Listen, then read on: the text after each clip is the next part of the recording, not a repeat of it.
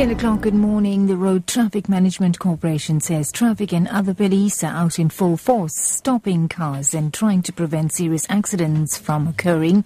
The RTMC Zwane says it is too early to have the exact statistics about the road deaths and accidents for the long weekend. A couple of major crashes.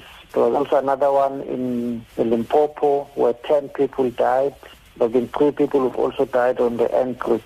We are consolidating the information together with the police and traffic authorities from throughout the country. We will have a consolidated report before the end of the week. By Tuesday, Wednesday, we should have a consolidated report that we can start talking about.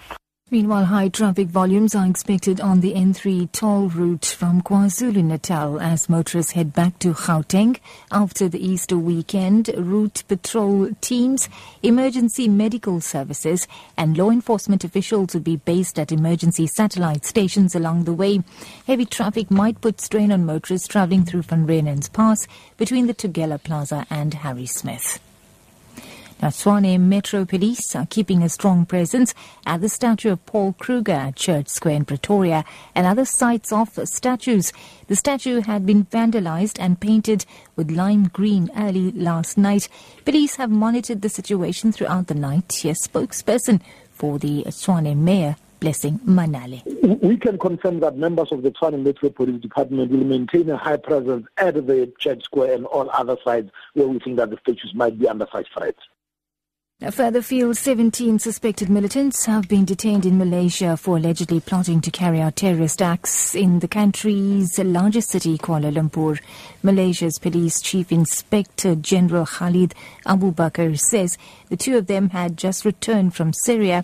Since last year, the government has detained scores of Malaysians believed to be supporters of the Islamic State militant group.